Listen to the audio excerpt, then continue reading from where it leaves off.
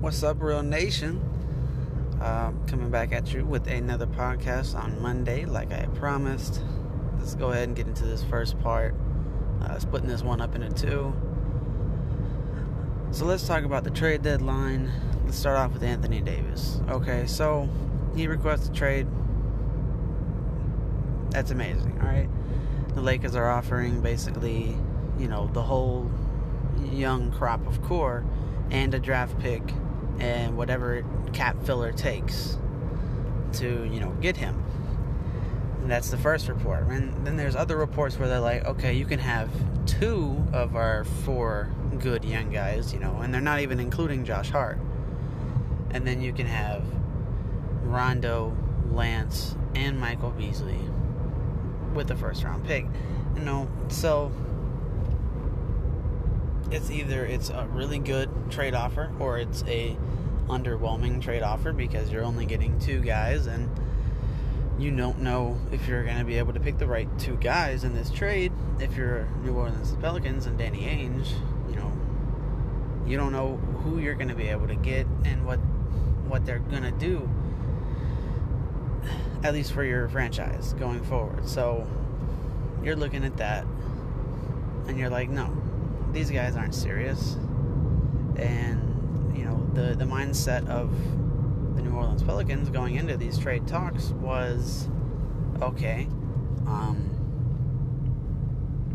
the Lakers are the Lakers. They potentially are tampering really heavily with Rich Paul as Anthony Davis's agent, and we don't even want to be serious with them because we know that come this summer we could get someone like Jason Tatum, who undeniably Jason Tatum is probably one of the best young trade pieces that anybody would make available for a guy like Anthony Davis.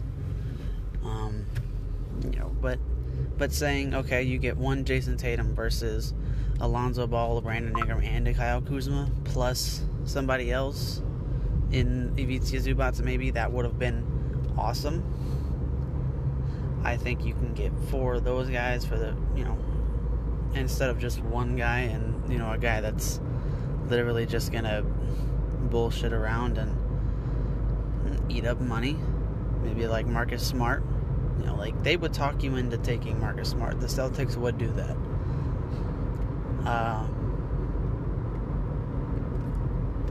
The whole thing was that the Pelicans just didn't care. They wanted to make the Lakers look bad. There was a leak came out that the Pelicans were really just trying to screw the chemistry inside the Lakers locker room. And I don't know if I 100% believe that, but it definitely seems like something I could believe very easily if I just stop thinking too hard. But, so for now, Anthony Davis is going to be a Pelican, at least for the remainder of the season. And who knows, they may even just hold him until 2020 and let him walk for nothing. All I know is his value is going to depreciate every day. And by the time the draft comes around and all these other, things where he can be traded again, they're not going to be getting anywhere near as much as the Lakers were offering now. That being said, they did make some trades this trade deadline. Not that I approve of them. I'm just saying they probably were better off keeping both of those guys, but we're in a win now mode. LeBron's 34, so I see why they made them. They traded Svi Mykhailiuk and a second-round pick for Reggie Bullock, who in his first outing did not do well for the Lakers. I'm trying to think here. They got Mike Muscala for Ivica Zubac and Michael Beasley. That's a terrible trade. Terrible trade. Oh my god. Ivica was coming off of his best month in the NBA. His best 2 months, I think, back to back almost.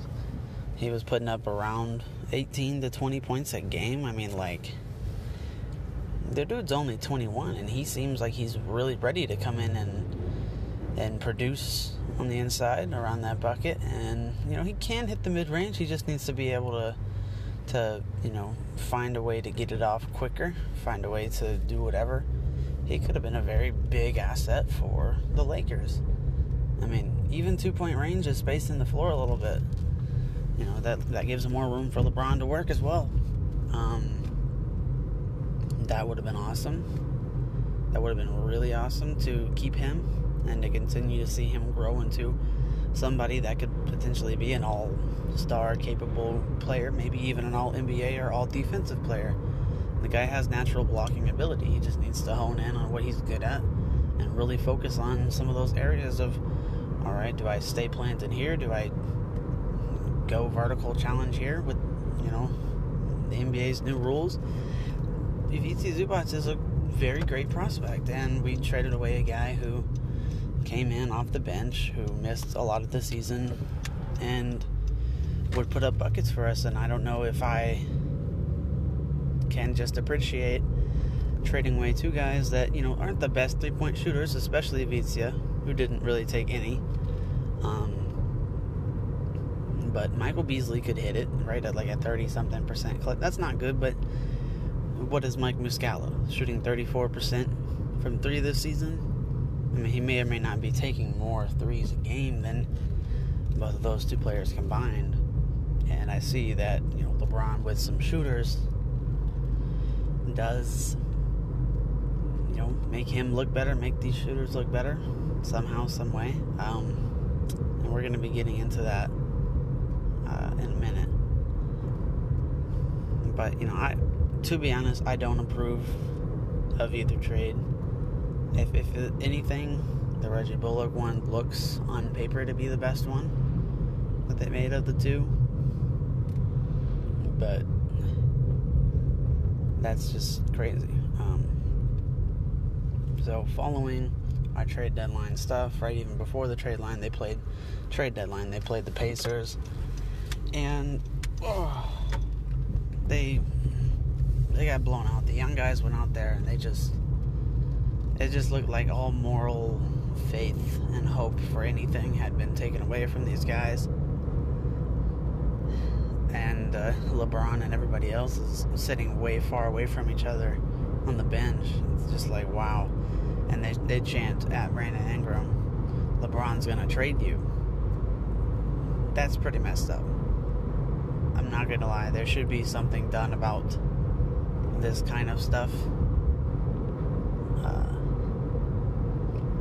I mean, because, okay, say Victor Oladipo didn't want Darren Collison on the team, right?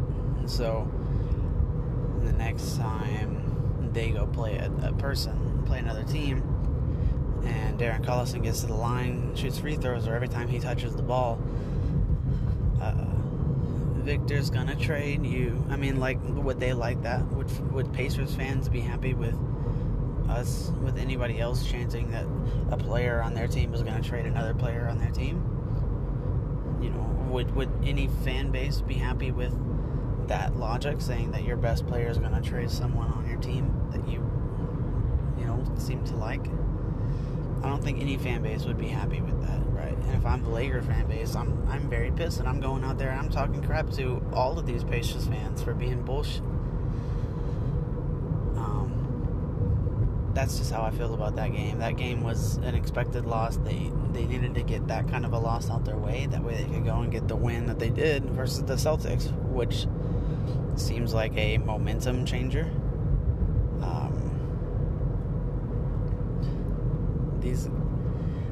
I don't know what came over Rondo with that last second go-ahead shot to get him a 1-point lead, but he hit it. I think that was like his first one of his career that he's ever made in a buzzer-beating winner. So, you know, good shit for him. He really helped us out, and especially against the Celtics that he won championships on. I mean, was it just one championship? I can't remember. Someone let me know. But that was cool to see how he reacted after he hit that and how all the teammates reacted. That kind of a win definitely seemed to have brought everybody a bit closer, brought everybody back into the circle and say, hey, we still have a job to do. And then that leads on to the 76ers game. So I'm going to talk about that in the next segment. Pretty good game. And we'll be right back. Alrighty, so the start of the 76ers game was really insane. They both teams scored like 40 something. I want to say they both scored like around 40, and that's definitely a lack of defense in that game, or a much better offense on both parts. But overall we lost the game, but the Lakers still put up 120 points. So for me, that's just saying that the 76ers did a really good job in trading for these rental guys that are going to help them win this year. 143 points is a very insane amount for any team to put up. And when your total score, if you add both sides up, is not even 40 points away from 300 points, well then that really says that you had some pretty good teams battling. Kuzma went off in that first quarter for like 20 something, and then was kind of just like there the rest of the game. He ended up with like 38 or something like that. LeBron, once again, only 18 points. So it looks like he's not himself. He's not 100%, but I know he has a gear in there that he can still turn. And we've seen it earlier this season when he went up for like 50 points. We've seen the gear. It's here. It's there. We need him to tap into that a little bit more. I think Brandon went out and put 19 points up. That was good. We're still missing Lonzo. I think if we had him, there would have been just an extra element of defense that wasn't there this game. As far as I'm concerned, from the Lakers' side, it would have been a much closer game, I think. Ultimately, I was expecting a loss versus Philly. That's Philadelphia. What are the Lakers going to do against a 6'11" guard who can literally just shoot over any of your players with a floater? Now, I'm not going to lie.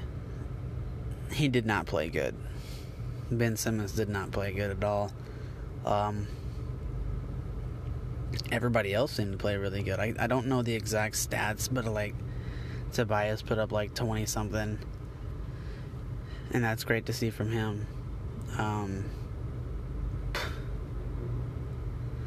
JJ Redick put up 20 something. Who all starts on that team? I don't know who their small forward is. I know Embiid put up 20 something and maybe even 30 something for him. The Lakers have no big man to stop Joel. So that game really went how I expected.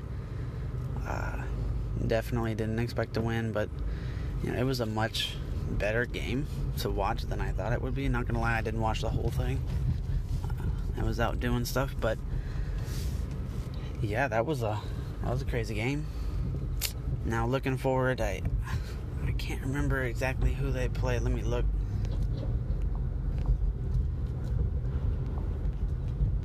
This thing won't take long. They play the Hawks, and then I know they play the Clippers coming up soon. Do they not? They play the Hawks and they play the Rockets. Oof. Okay, the Rockets is going to be a hard one. Maybe if they don't have Clint Capella still, then maybe we'll win against them. We're going to see New Orleans coming up on Saturday, and then back on Monday we'll be playing the Memphis Grizzlies. So I'll get back to that on Monday. But we got the Hawks, then we got the Rockets, then we got the Pelicans, then we got the Grizzlies, right? I can see a win against the Grizzlies, the Pelicans, and the Hawks. For sure, I can see a win as long as every guy is playing defense and out there doing their thing. So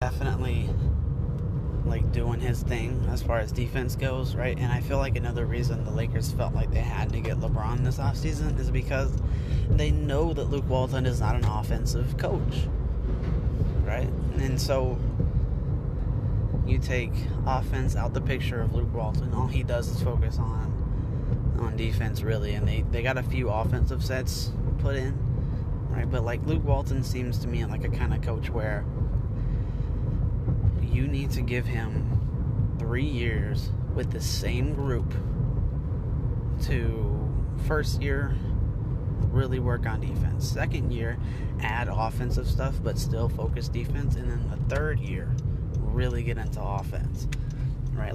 That's the kind of coach I think Luke Walton is. He needs a lot of time to really get out there with his offensive sets and everything.